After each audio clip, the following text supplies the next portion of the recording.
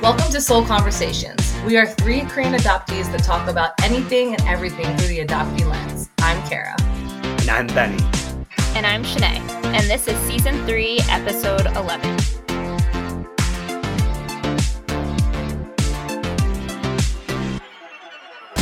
Here on Soul Conversations, we talk a lot about our identity as Koreans, as Americans, as adoptees. And we also really want to explore a lot of the intersectionalities. And that's what makes us so excited to have our guest this week. Our guest is fellow adoptee Tracy Hobson. And when she reached out to us, I literally was like jumping up and down. I think she had reached out to us in response to our episode about whiteness, and she shared a little bit about her story and her background. And I was like, yes, absolutely. Please come on the podcast. We have been dying to have this perspective. So we are just over the moon and thrilled to learn and to hear her story, and to really dive into what I think is going to be a great episode. So without any further ado, this is Tracy Hobson. And Tracy, welcome. Thank you. I'm happy to be here. Yay. Tracy, if you wouldn't mind, we like to have our guests share a little bit about their origin story, their journey to where they are at this point in life. And your story is just so beautiful and so inspiring and emotional. But if you would like to share a little bit about where you've been, where you are, we'd appreciate it. Absolutely. First, I guess I'm considered a first-generation adoptee. I'm an old lady, so I was born in 1957, was adopted in 1961, considered a first-generation adoptee. I apparently, as I understand it, did not go into an orphanage until I was 2. At that time, I was actually adopted sight unseen by an African-American military family who happened to be stationed in Japan at the time. During that time, the reason I was, I guess, matched up with an African-American family is that their thought process was they wanted to put children with families that looked similar to them. My parents never saw a picture of me. They never came to the orphanage to meet me. The military flew them from Tokyo to Seoul. The orphanage, the agency brought me to them. I went back to Tokyo to live for a while, and then came to the States in the early 60s. Grew up in suburbia, Virginia. Of course, primarily in the African-American community, because that's what my parents were. My parents did try, or at least my father tried very hard to make sure that I did not lose the Korean heritage or my roots. And for that, I will forever be grateful to him for. Unfortunately, he died when I was 18.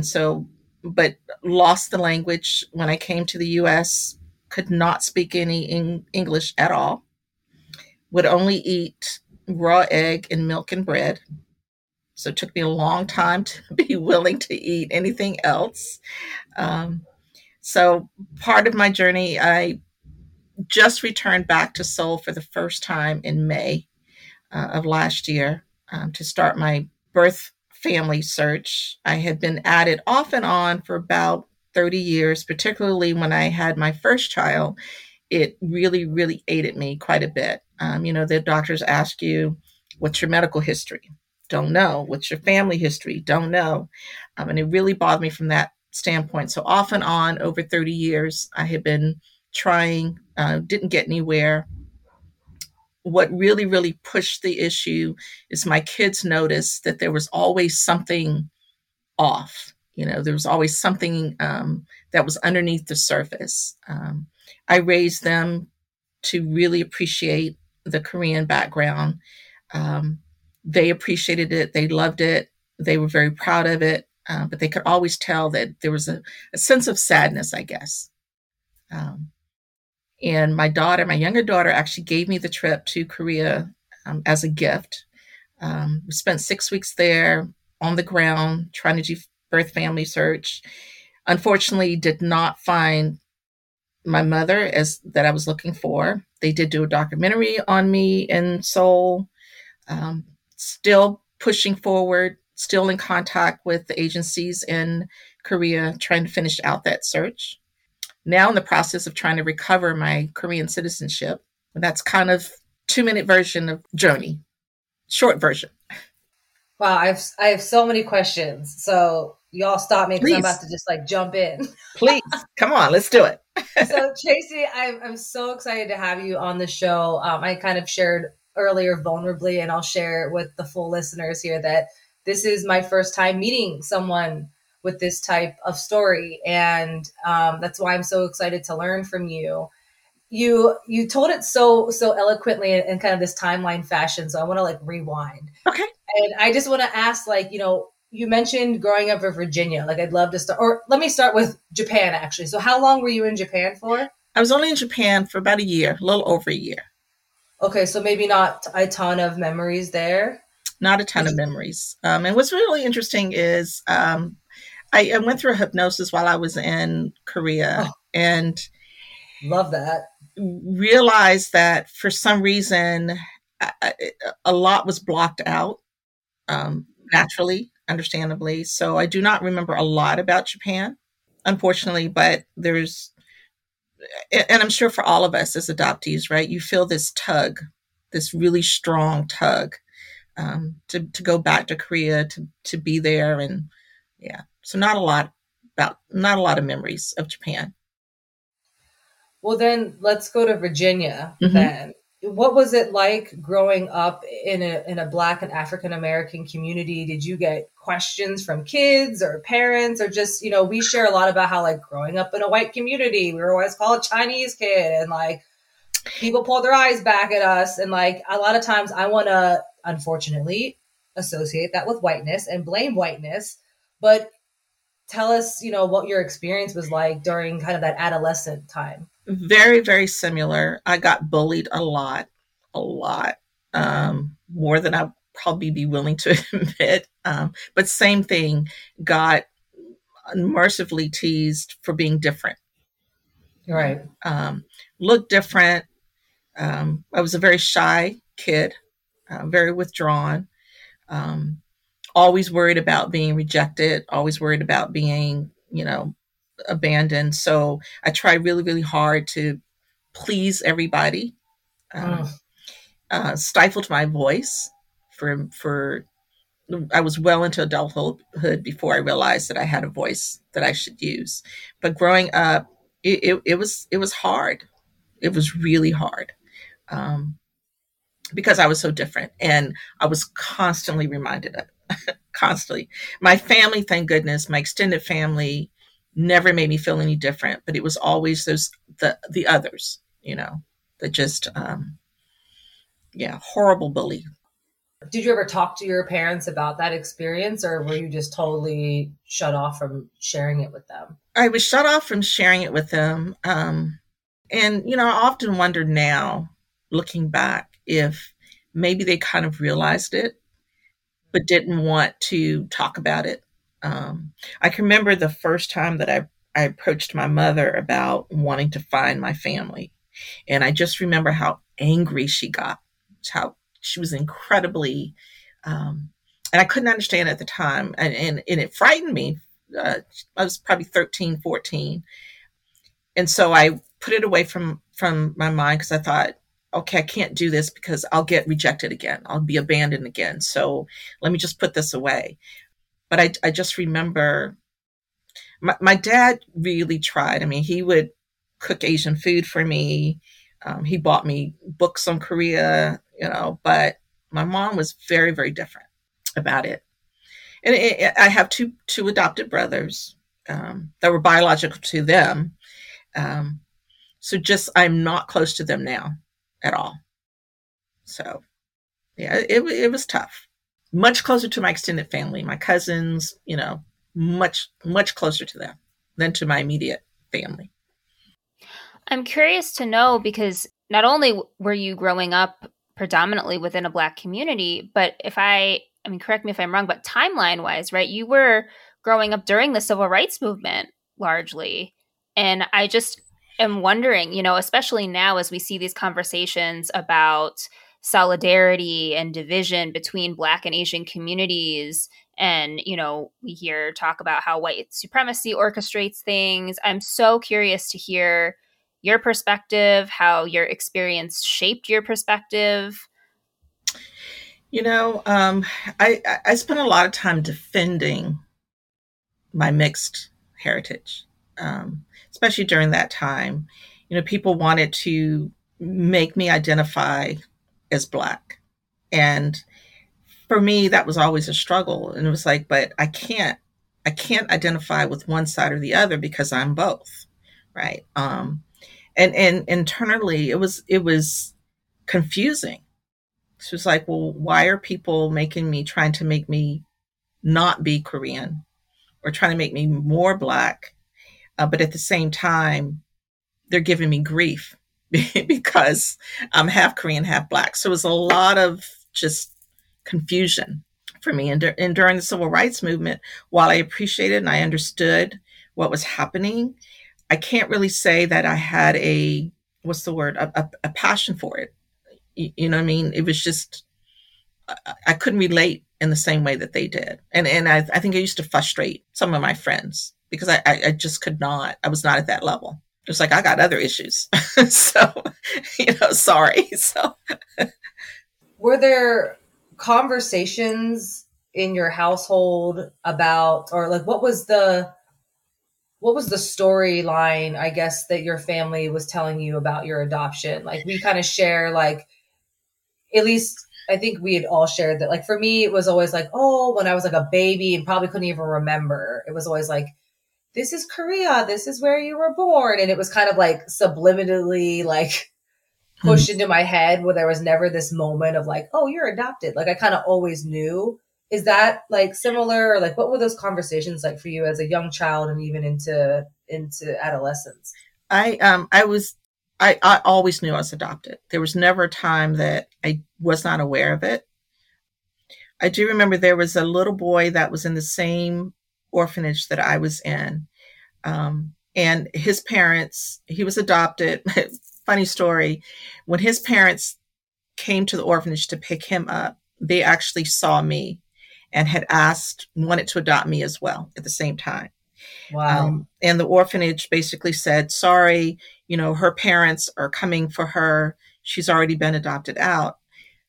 What they did not realize, though, was that they were very good friends with my parents, and they did not realize that it was my parents that were. But anyway, we all were stationed in Tokyo together. And when my parents picked me up and brought me back to Tokyo, Keith was already there. And the story that we were told was that we clung to each other so much because we knew each other from the orphanage.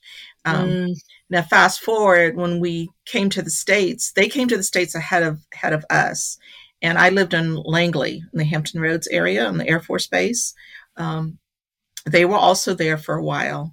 And Keith and I were very, very, very close. And then just suddenly, they just kind of disappeared from my life. And I couldn't understand what was going on, what was happening, why. And I remember my parents telling me that I could not see him anymore because his parents were afraid that I was going to tell him that he was adopted. Because I always knew, but apparently he did not. And he was also half Black, half Korean. And to this day, that really bothers me. It tugs me. I don't know where he is. Would love to find him. I still have vivid memories of us sitting on the porch, speaking to each other in Korean, but it was that type of thing where it was pulled from me because I knew, but I was not supposed to tell him. I can't imagine how hard that must have been, just because, you had already suffered loss and already the grief, and then to have, it's like a saving grace. It sounds like Mm-hmm. that, you two were able to make that journey that far together, and to have, a piece of something in someone that was familiar and comfortable and safe. And then to suddenly inexplicably have that person disappear with no rhyme or reason. Mm-hmm. And then to sort of be told like, oh, it's because of you, Right. when it wasn't anything that was your fault. I can't even imagine how frustrating and just devastating that must have been, and probably still is in some way. It is. I think about it constantly, and I get emotional about it because you're right. I mean, of all the things that were ripped from me, to have that one, that was kind of like my last, real connection. And it was ripped from me for, I had no control over that. So it's just like, losing the language, I get angry about it. I've always been angry about it. It's like something was taken away from me without my permission. I feel that constant loss too with the language piece. And I feel even like envious that you even had it at one moment. Like, it's funny how it's just like, I don't even know if I think I had the story of my very first word, like, Oma, like it came out and then it was, mom came in and it's mama, like that's the only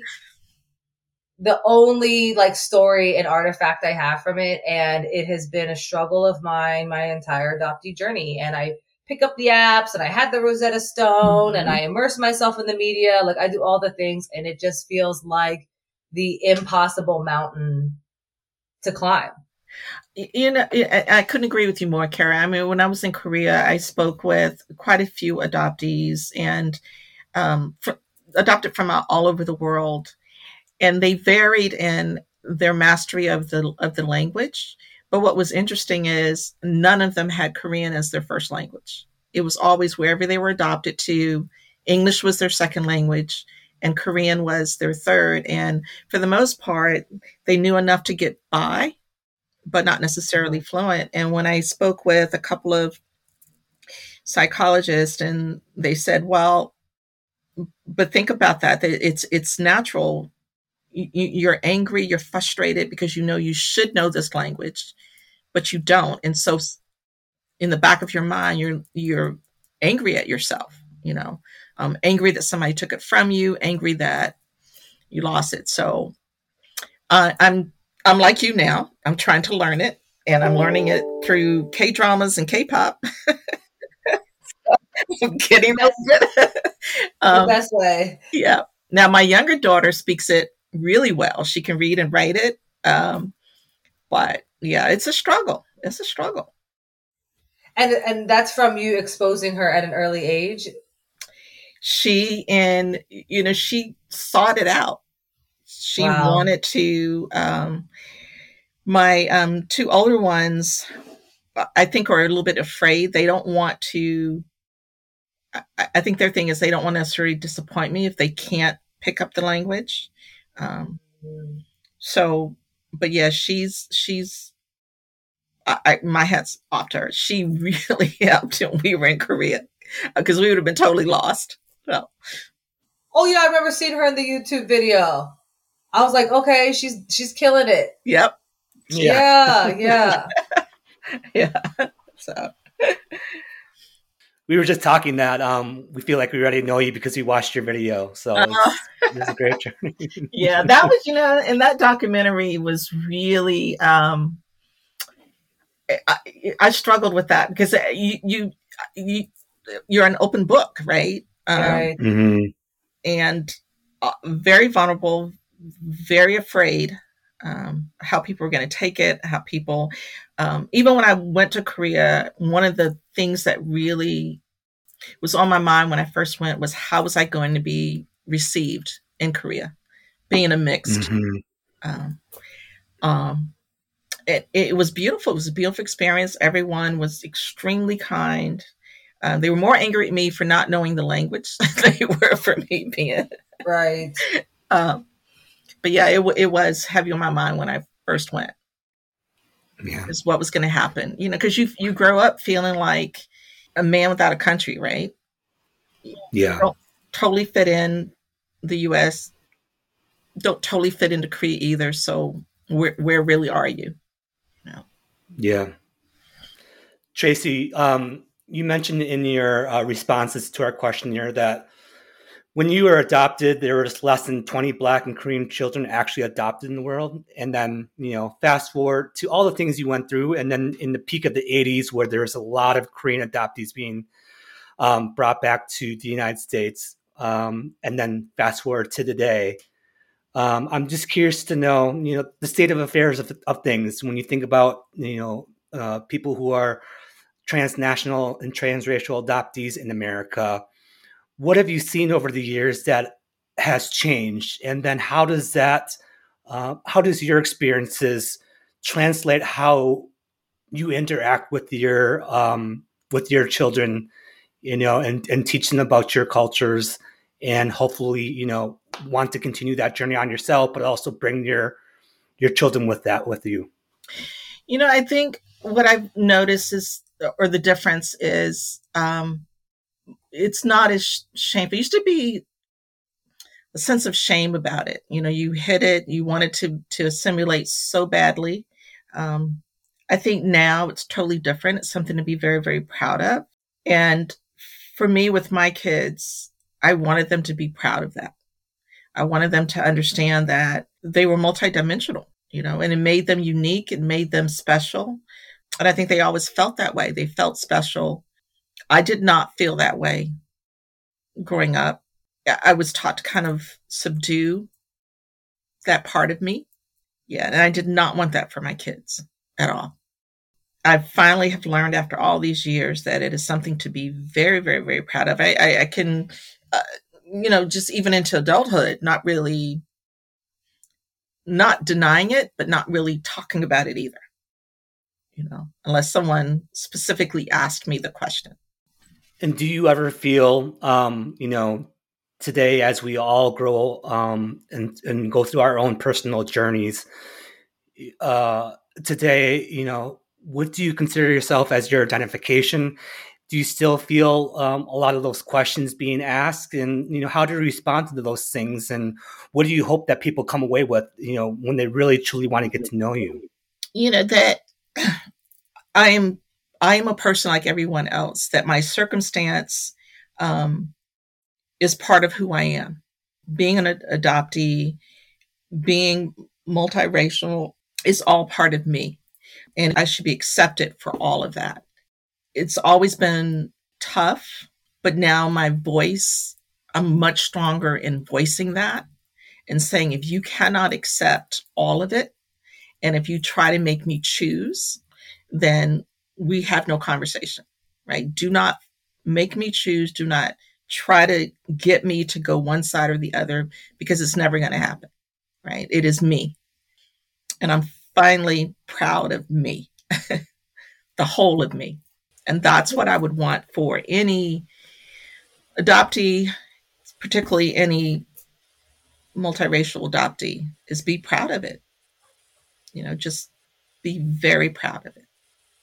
Yeah, the obsession with people to put mixed race people in one box or the other drives me crazy.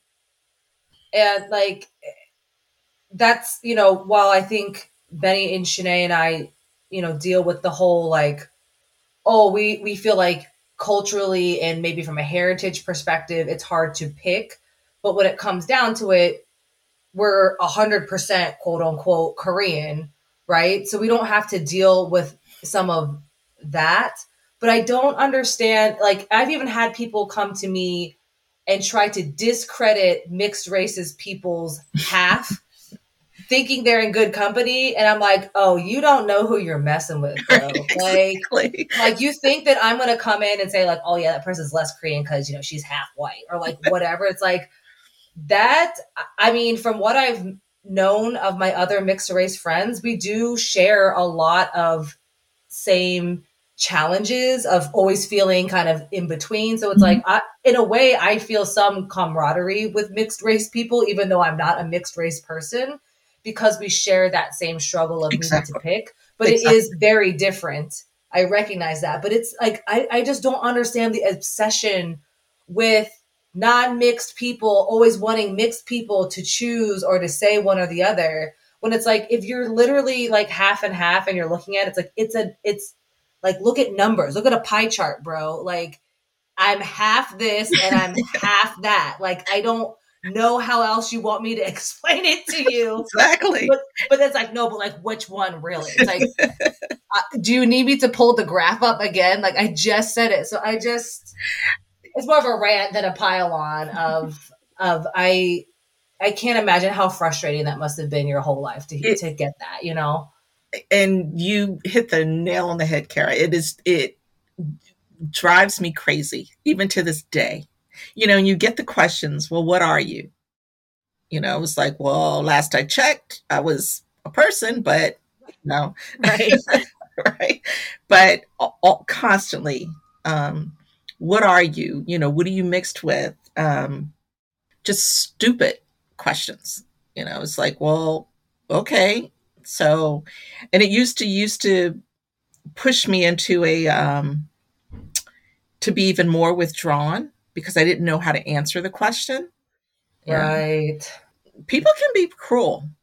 And just, you know, and maybe they don't realize the impact of their comment or their questions, but people just don't understand how horrible it can be. It can make a person feel. And even I feel like when people make like the well-meaning comments, like the fetishization comments, especially I feel like about mixed people, and especially females, you know, they say like, oh, you're so beautiful because you're mixed, or, you know, like, oh, you're so exotic looking. And it's just like, is this supposed to make me feel good? Because it's really offensive, you know? And then they're like, oh, I'm trying to give you a compliment. And you're like, no, you need to look up the definition of a compliment. Like, this is not how it's supposed to be. Absolutely, Shanae. I can remember in my 20s, you know, dating and so forth. And at that time, that whole exotic thing was, you know, the flavor of the day. You know, and you're right. I mean, you don't know, you question whether you're an object or whether you're truly being accepted for who you are. So absolutely just used to drive me crazy. Yeah, it still does. So, and even my kids, I mean, as liberal as the world should be now, or is trying to be, my kids have gotten the same type of backlash in the African American community. And it breaks my heart. I mean, my son was in college in Atlanta in a work study program, and a gentleman that actually worked for the university walked into the office where my son was working and literally said to him, "Hey, Chinky." And that's how he addressed him. And it was just like, now luckily my son probably handled it much better than me, because I probably would have really it would not have been pretty, but he was very professional in how he addressed it. But and he waited a long time before he told me what happened, because of course when I found out, I did make a trip back to the university and posted up and was like, look, this person needs to be fired. And he did. He ended up, the gentleman ended up making a formal apology to my son, but I was livid. I was like, who does that now? You know? But my son did tell him that, first of all, he was not Chinese, but aside from that, you know. Tracy, I'm interested in your perspective on the state of America in the last, say, 5 years or so. Race has always been a topic, at least in my day and age of just growing up in a small town. But I'm curious to know in the more recent years when race has really become magnified even more to the wider public and has been discussed more in the wider public than people who are just people of color or mixed. You have a unique perspective. What goes through your minds in those years when we felt really divided? What are your feelings? How do you talk to those to your friends and even your family? Just understanding being in your unique situation. You know, and it goes back to honoring both sides, right? The backlash on Asians, you know, where they were saying, stop Asian hate. And I had some friends that were like, well, you know, what about the Black Lives Matter? And I was like, but it's all important. I mean, I'm not going to deny one side or the other. And it used to drive me, still does. Sometimes the conversation can become really, really uncomfortable because, again, there are some people that want to push me one way or the other. And it's like, no, all of this is important to me. All of this makes me upset. All of this, I'm not going to side one way or the other. One side is not more important than the other. It breaks my heart that when people talk about the division between Blacks and Asians, and I'm thinking, no, I don't buy off on that one. I can't appreciate that. And sometimes I get overwhelmed with it. I'm confused. It's like, well, am I the abnormal one where I kind of stay in the middle? I'm like, no, I'm not going to lean one way or the other. Both sides. I love both sides, and I will not choose. So I love that answer, and that's a great response to really high intensity conversations. I'm curious to know, how do you manage that aspect in everyday life, going to the grocery store or anything like that, your daily life? Is there anything that you navigate where you're one side or the other, or do you try to go right down the middle? I go one side. It's a thing of what we would call code switching, right? Depending upon situation I'm in, I may do the code switch. Depending if it's a conflict situation, I might lean more way the other. When I'm driving, sometimes I'm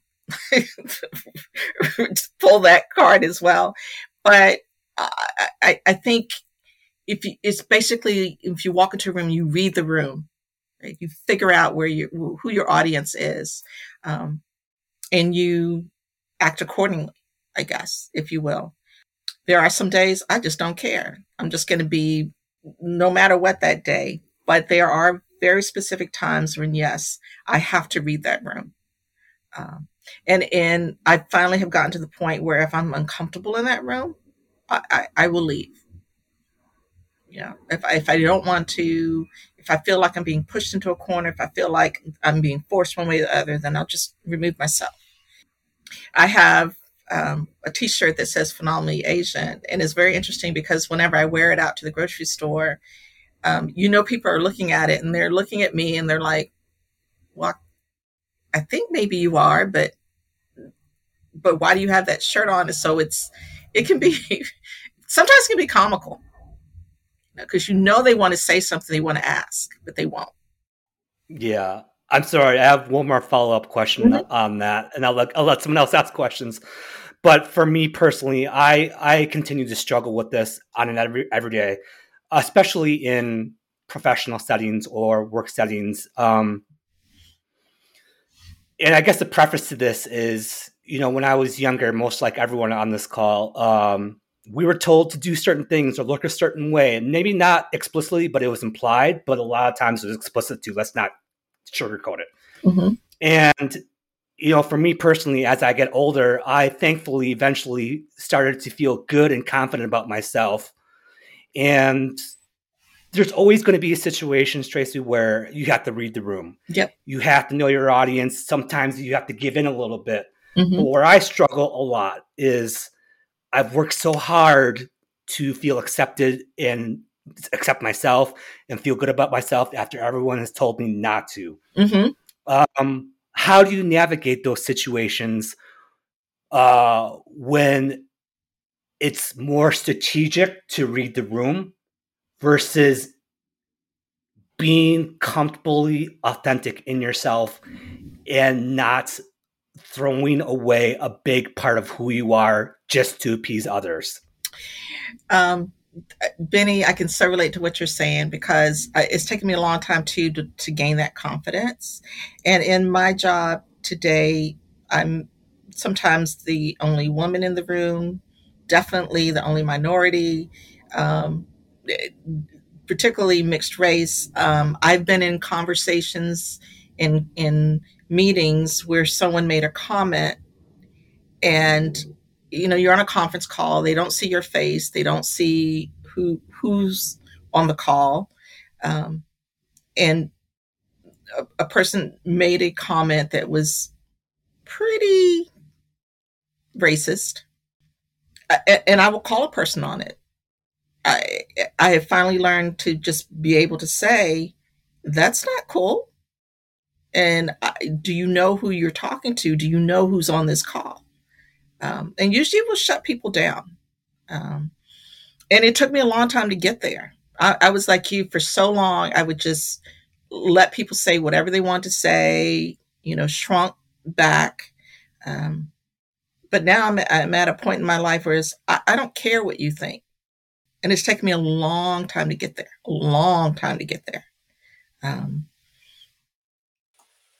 Betty, I'm so glad you asked that. I was literally talking to my therapist about this today, not so much in the realm of like racial matters, but just accepting corporate life, accepting the game. The word that I started to use was indifference. Like, I'm at this point of indifference where like, I don't feel the need to get in here and change the way things are. And I don't feel the need to be your DE&I poster child. Like, I just want to come in and do my job and make my money and leave, because I've already tried doing that and I got literally nowhere from doing it. So I'm just going to come in and be like everybody else. And, in a way I have more peace in that indifference. But then he even asked me, he's like, how do you think that would feel like long term if you kept doing that? I'm like, I'd probably end up being like hating myself. Like, it's like, it feels good in the moment to submit to the pressures of code switching and just be like, or to be your authentic self rather, because I actually think being your authentic self at work is a trap for people of color.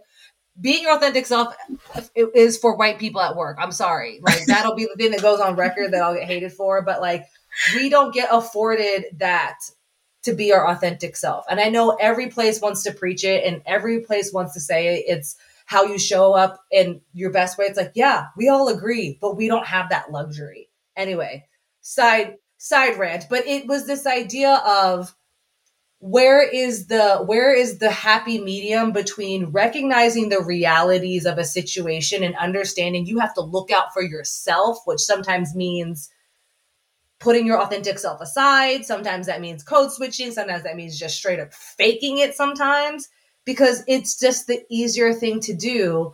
But then when is that point of diminishing return when you're like, oh, I just keep letting myself down and I never stand up for myself. And now I find myself back in a lull. And I don't know that I know the answer of where the happy medium is. Well, I think for me, I got to a place where I don't have a problem being my authentic self anymore. And you're right. There are some times where it's just like, okay, this is not even worth a response. Right. But if something hits me really hard, I have no problem now speaking on it. I probably get in trouble a lot at work. My boss gets on me all the time. It's like, well, some things you just can't.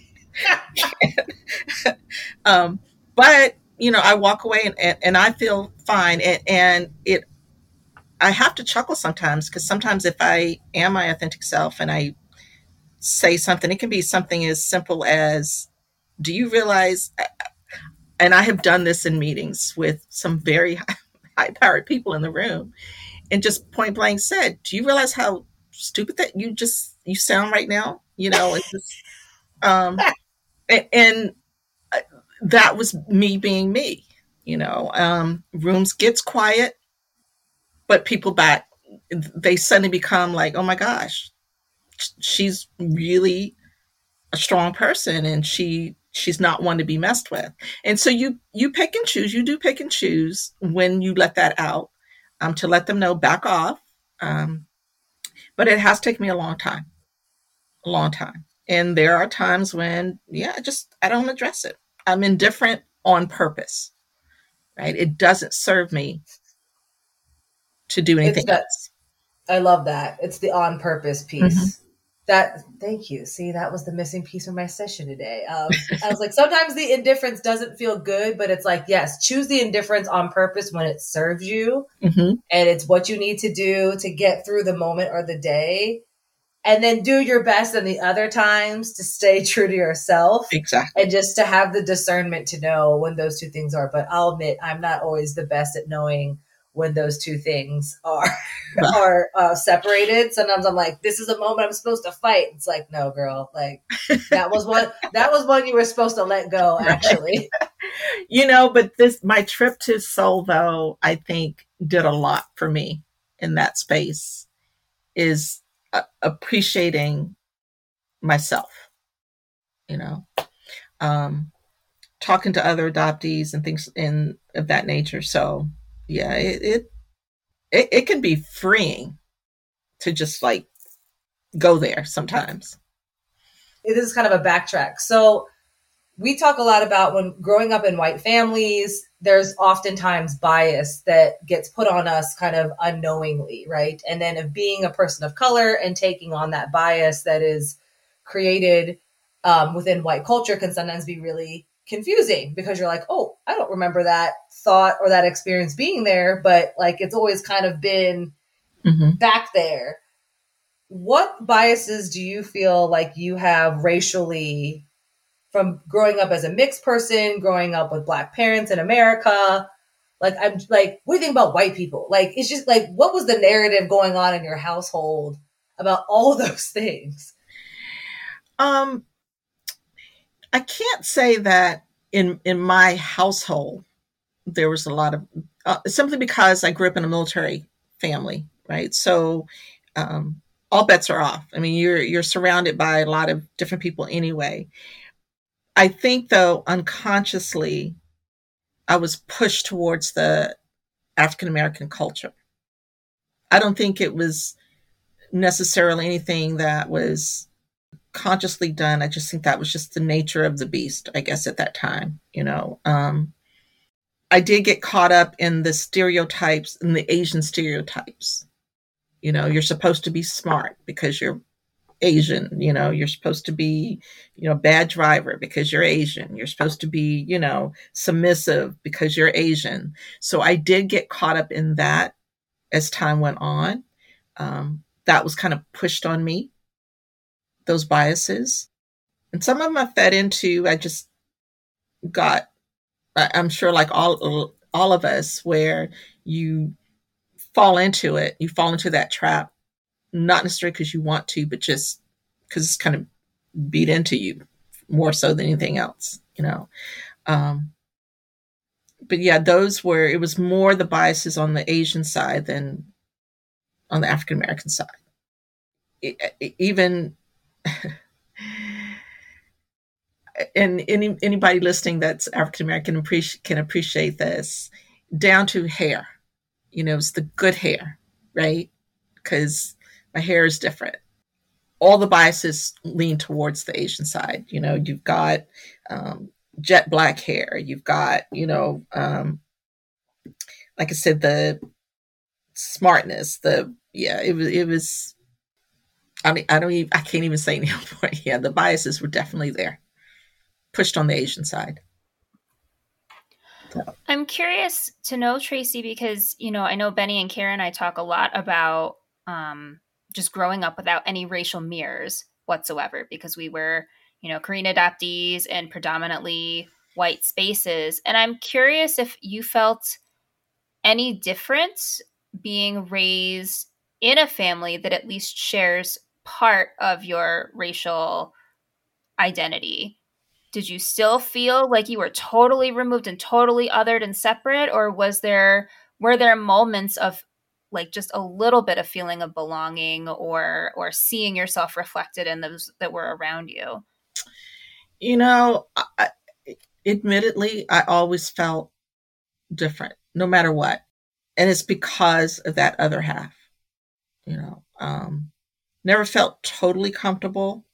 Was not totally uncomfortable, but definitely not totally comfortable. It was always there. It was just that elephant in the room, so to speak.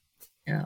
Kind of along the same lines, Tracy, I want to go back to your visit to Korea and your birth family search. And I'm wondering, because a lot of times guests who've come on the podcast, and I know even amongst the three of us, whenever we talk about birth family searches, there's a lot of emphasis around finding our birth mother specifically. And I know in your documentary, you went through the the hypnosis, and there was just a very powerful scene where you had visions of your mother and this woman, and you talked about it, and it was just such a strong memory that had been unlocked. But I was wondering, because the documentary is in Korean, so I watched it on YouTube with the auto translate, which some of it got real weird. So for any of our viewers who go and listen to it, just know that there are definitely some things that are not accurate in the translations, I'm sure.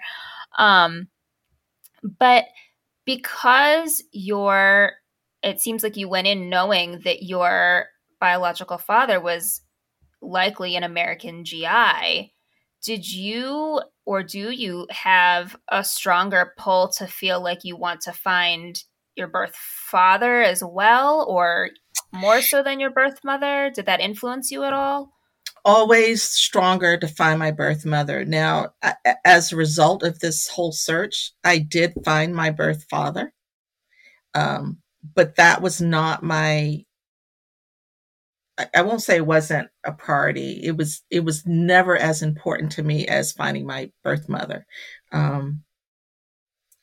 Because I wanted to know why, what happened, and you always feel this sense of there was something wrong with me. Especially knowing that she had me for a couple of years before giving me up. It's like, well, what happened? What was wrong with me? Was it because I was mixed? So yeah, but I have found my biological father and that family as I won't say a byproduct, but as all part of that search. So when we came back to the States, literally, I got back to the States and about 2 weeks later, 3 weeks later, I got the call that they had found him. So, yeah. Unfortunately, he died in 1980, but I did find out I have 2 sisters, a huge extended family. I have one surviving uncle who I've met, actually. Have been accepted by that family. No questions. I mean, just open arms. And we've talked about the fact, I've talked with them about the fact that it's still important to me. While it's great that I found my father, I'm really, really excited about that. I still am the pull for my mother to find her. I remember coming, even before I left, I talked a lot with the agency, and they warned me. They said, when you go back to the States, you're going to struggle with whether you should come back to Korea or whether you should stay in the States. And I knew it was there. That feeling was there. And they are absolutely right. When I came back, and it's still heavy on my mind, and I do have intentions of going back to Korea to live for a couple of years. As soon as I get my citizenship recovered, it's the pull gets stronger and stronger and stronger every year. I'm sorry, I'm going to get emotional about this, but yeah, it's really important for me to find my mom, that family. So, and I worry about, if I do find them, will I be rejected because I'm mixed? That's in the back of my mind too. But at least I will have my truth, my whole truth, and that's what I'm after right now. Is my truth. I feel that same way, Tracy. I feel that pull.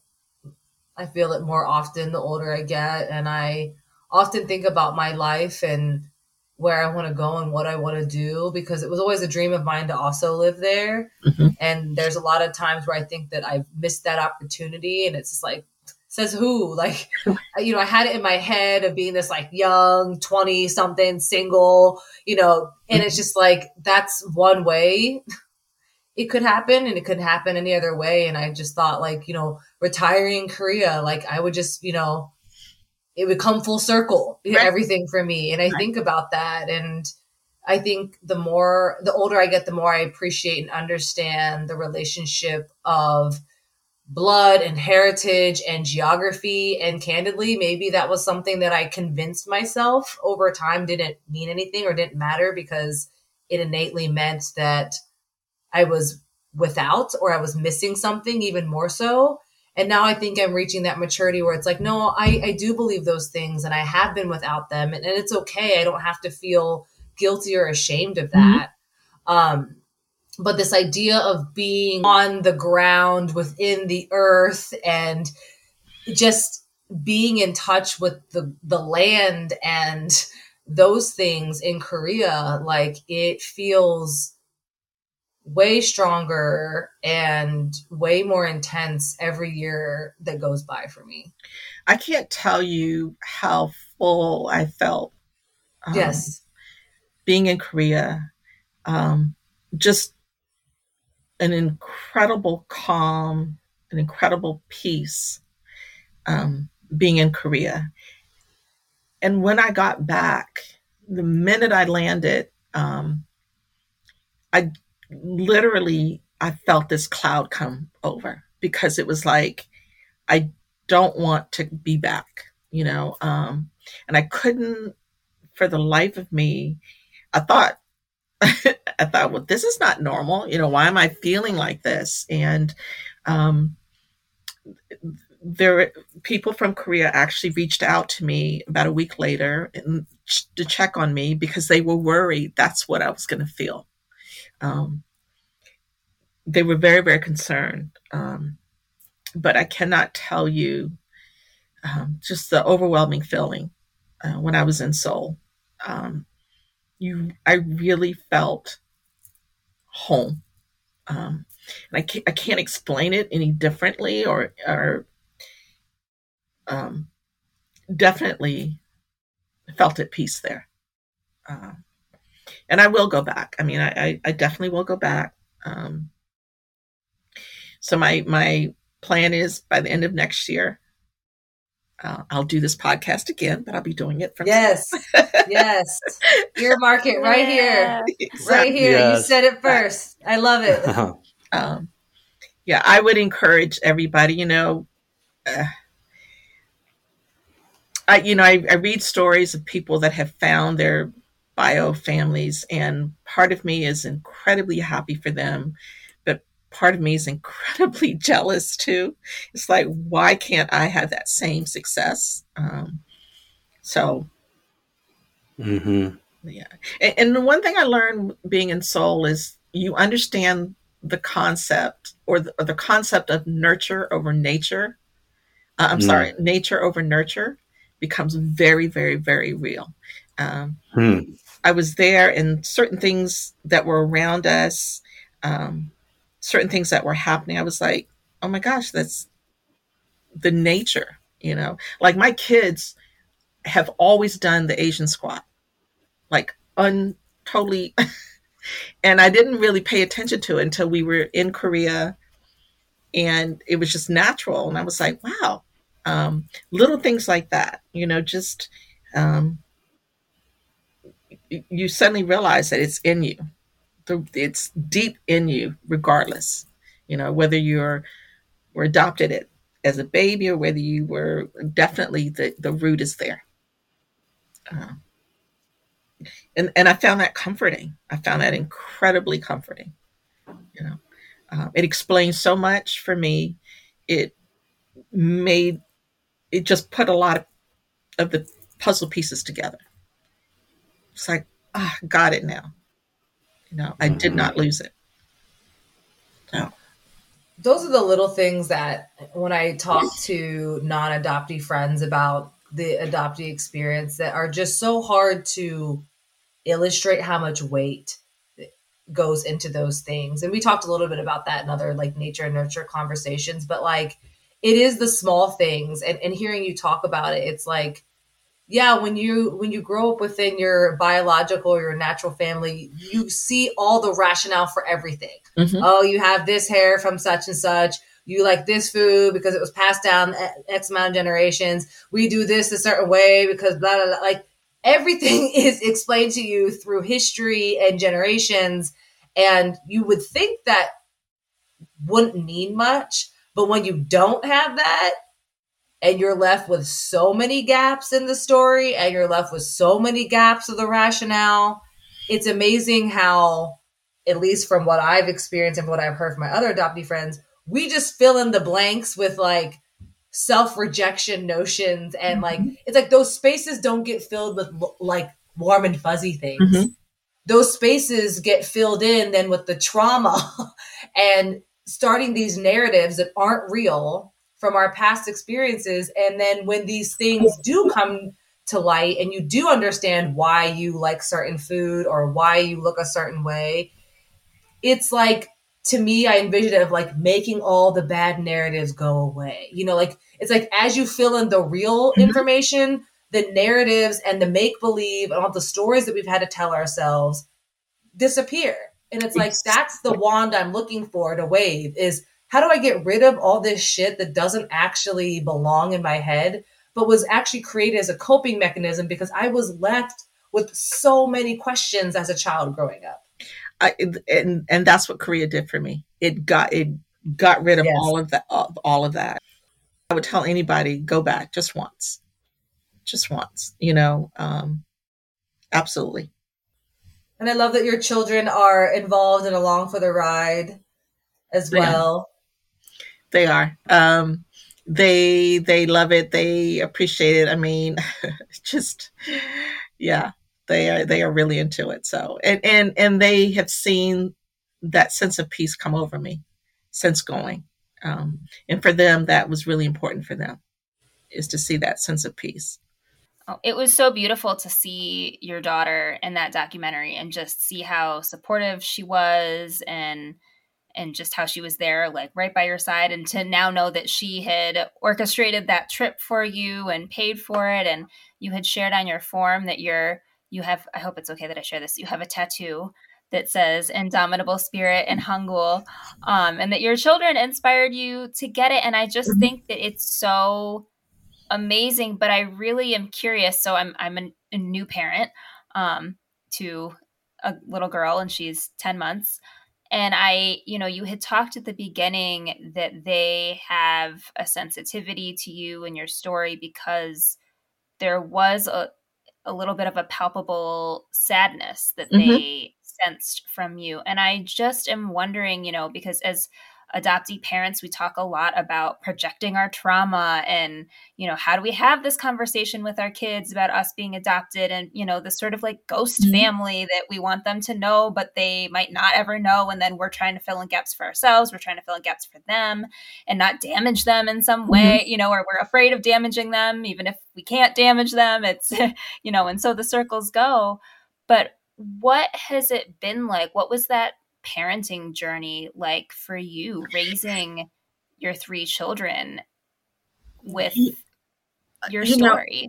I held back a lot with my kids, and I think that was one of the things that they saw, that sadness where there was shame. I was ashamed of my story to a certain extent. I didn't know really who I was, if that makes sense. To Car's point, there was always that gap, that question, the narrative. And that came across, I think, to them. Even being able to express emotion. I loved them dearly, and they knew it. Would take a bullet any day of the week. But just, as they would say, that they could see I struggled with sharing who I really was. And that was because I didn't know, who I really was. And I am close to my children, incredibly close to them. Much different than my relationship with my adopted parents. And I think that was always in the back of my mind, is I refuse to have that same level of relationship, that I wanted my kids to be able to talk to me, for us to have fun, for us to be able to be open with each other. And that drove me a lot. I wanted them to never feel I wanted them to always be confident, always be strong, always be brave, because I wasn't. And that was the basis of how I raised them. It's like, I want you to be everything that I am not, you know. And they are very courageous. They're very brave. They're very, one thing that I always taught them coming up was, say anything you want to say, just say it with respect. You know, you are allowed to disagree. And they did. They would disagree with me. They did it very respectfully. There was nothing they could not say to me, as long as it was done with respect. And to this day, they're the same way. So, and thank goodness they're good people. They're kind. They had a great mom. They had a great mom, though. Thank you. Yeah. No, I love that. I'm going to steal that saying. Like, painted on Clara's wall. That's right. My biggest thing is when they would get a little bit out of line, my one thing to this day, they use it back on me sometimes, is I always say to them, I think you want to start over. When they were about to cross that line, they were about to, I would just stop and just say, I think you want to start over. And so it's the joke now. If I give the look, they automatically go, okay, I'll start over. So. I heard that so much from my mom and dad in my teenage years. Yeah. Oh my God. Yeah. So. I want to try that at work and see how that lands. There you go. There you go. Right? That conversation. Right. I think you need to clarify. Yeah. So, help me understand. Yes. Exactly. Mm-hmm. When I was in Korea and we were thinking about who was going to go with me, whether I was going to go by myself or one of the big things that was important to me is that whoever went with me, I could be totally emotional. And I think my youngest daughter was probably the best one to go with me because I as emotional as it was, I didn't want to feel stifled with that. And I'm incredibly grateful to her to let her see me at that most vulnerable point. Yes. Tracy, you've been so generous with your time. I have one question. Maybe Karen should have one more too as well. But I'm curious to know, you've built your life here. You worked so hard. You've been through so much. Your family is here. Mm-hmm. Do you feel like there's an American dream? Do you call America home? Do you call Korea home? And do you think that home is a place or a destination, or do you think it's a mindset? I think home is a mindset. I won't say that. How do I answer that where it makes sense? I don't want to. America is my home just because I live here, right? But my mindset is Korea. I only became a naturalized American citizen in 2009. So, and I'm grateful to my parents. My parents did not get my citizenship at adoption because they always felt like that was a decision that I needed to make. And I'm incredibly grateful for that. I probably would have never gotten my American citizenship had it not been for circumstance, right? I lost all of my ID and I had to. So to answer that question, I would say America's my home because I live here, but definitely my heart is in Korea. That realization for me is really something special. So that I finally am able to say that out loud, proudly, and without hesitation. I was always afraid to say it, but yeah. Tracy, you're a woman after my own heart. I'm over here. I've got big old watery eyes because I very much identify with that same feeling of, there's even times in my life where I called myself a proud American, and there are certainly things that I am proud of, but I think I've always felt that it's not home. And if it weren't for my family and my upbringing and my entire circumstance being here, it would not ever be my choice. Mm-hmm. And just like you had said, I think I had on really, and even saying it now, it feels very vulnerable to say it, knowing that my family might hear it, people that know me might hear it, because it's a really strange thing to verbalize, and it's a really strangely vulnerable thing to say, because I do think it goes back to that whole, at least for me, there was so much shame in my unknown that there was just so many things that I was afraid to admit or even explore because I didn't even want to know. Mm-hmm. And now I'm realizing with the openness of exploring it, how long I had been wasting of just like, I'm Korean and I should have been saying it from day one. And I'm mad that I spent as much time as I did questioning it, trying to validate it, trying to look to others to validate it, which is the most infuriating part of it. It's like, who the hell are they to call me Korean or not Korean? Like, Exactly. That validation can only come from yourself. And I was looking to everything and everyone else for it for so long. And now it's gotten to the point where it is that piece, like you were saying, of like, my mindset, my heart, my spirit, it very much feels tied to a place that is not where I am at, and sometimes still feels very foreign to me.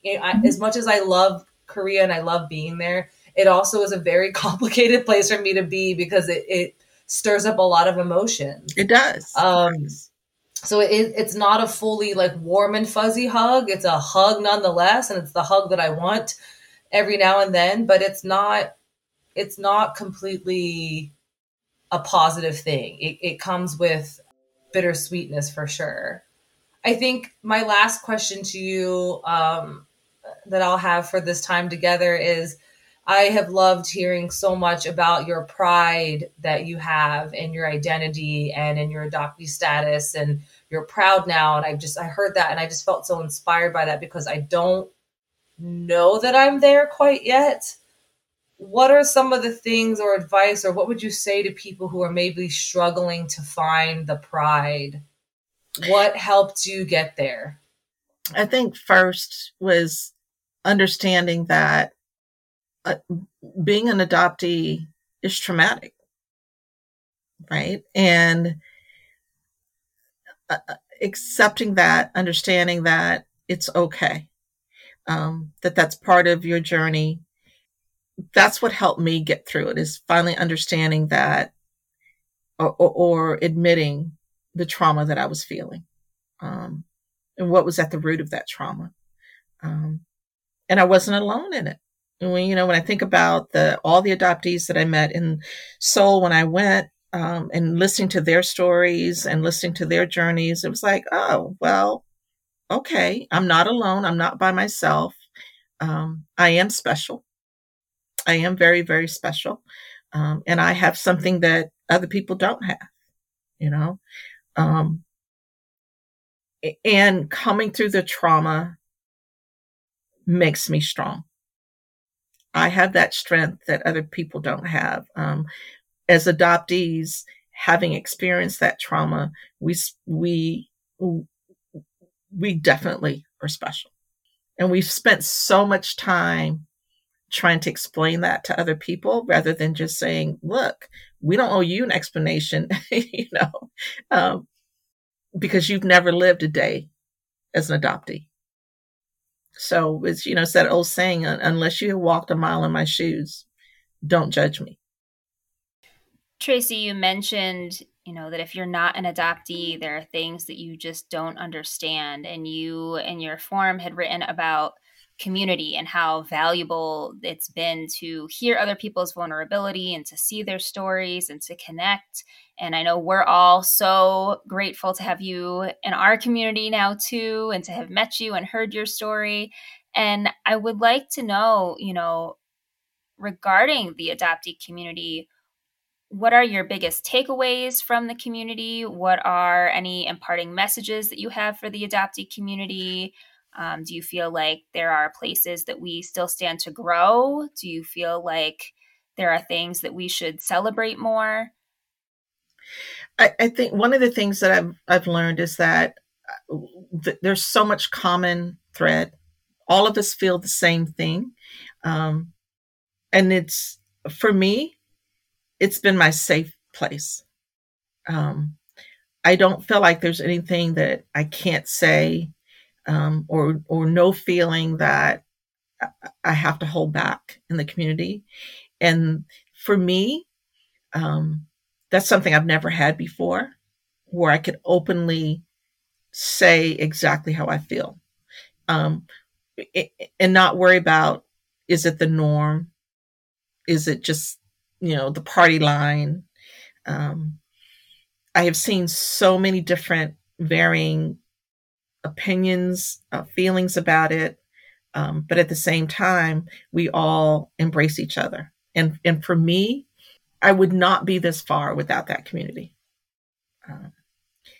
Finally have found that safe space. And I'm incredibly grateful for it. My only regret is that it took me this long to find it. I think we just keep growing, we keep sharing, we keep encouraging each other. We're only going to get stronger. And that's the beauty about this community is always the message, no matter what the opinion is, the message is always be encouraged. Be encouraged. So, and I get a lot from that. I mean, it's the first thing, you open up Facebook, first thing I go to is what's up today in the community. And it's beautiful. You meet beautiful friends. I've made connections with people that I've never met them, but we communicate a lot, just through text, through whatever. That would be my takeaway for it. First time I felt truly a part of something. And I really appreciate you guys letting me share my story and sharing my feelings. It's instant therapy. So thank you guys so much. You're so welcome. That's music to our ears, right? We always come on and we're like, it doesn't matter, how we're feeling. We can have an off day. And as long as we jump on the call, we always, I think I'll walk away feeling like we got a good cathartic, hour in for the day. No, I truly appreciate it. So this has been my pleasure for sure. And an honor for me. So thank you. It's been so wonderful having Tracy. You can find Tracy on social media. You can find Tracy on Instagram at China, CHYNA_doll_75. And on Facebook, she is Tracy Hewitt Hobson. You can also see her documentary that was aired in Korea. It can be found on YouTube. We'll make sure we include the link. And we hope that you follow us as well. We are at Soul Conversations on Instagram, and you can check out our website, www.soulconversationspodcast.com. And we hope to see you all in just a few short weeks at Con. We will be presenting. And Tracy, are you going to Con? It's in Colorado, right? It is. You can spend more time here than just being in the airport. I know.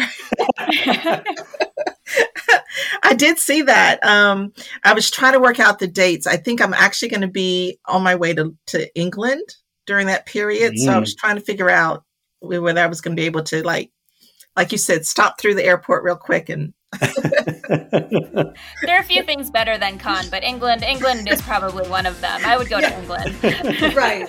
Well, thanks for joining us, everyone, and we will catch you in 2 weeks on our next and final episode of the season. Thanks, guys.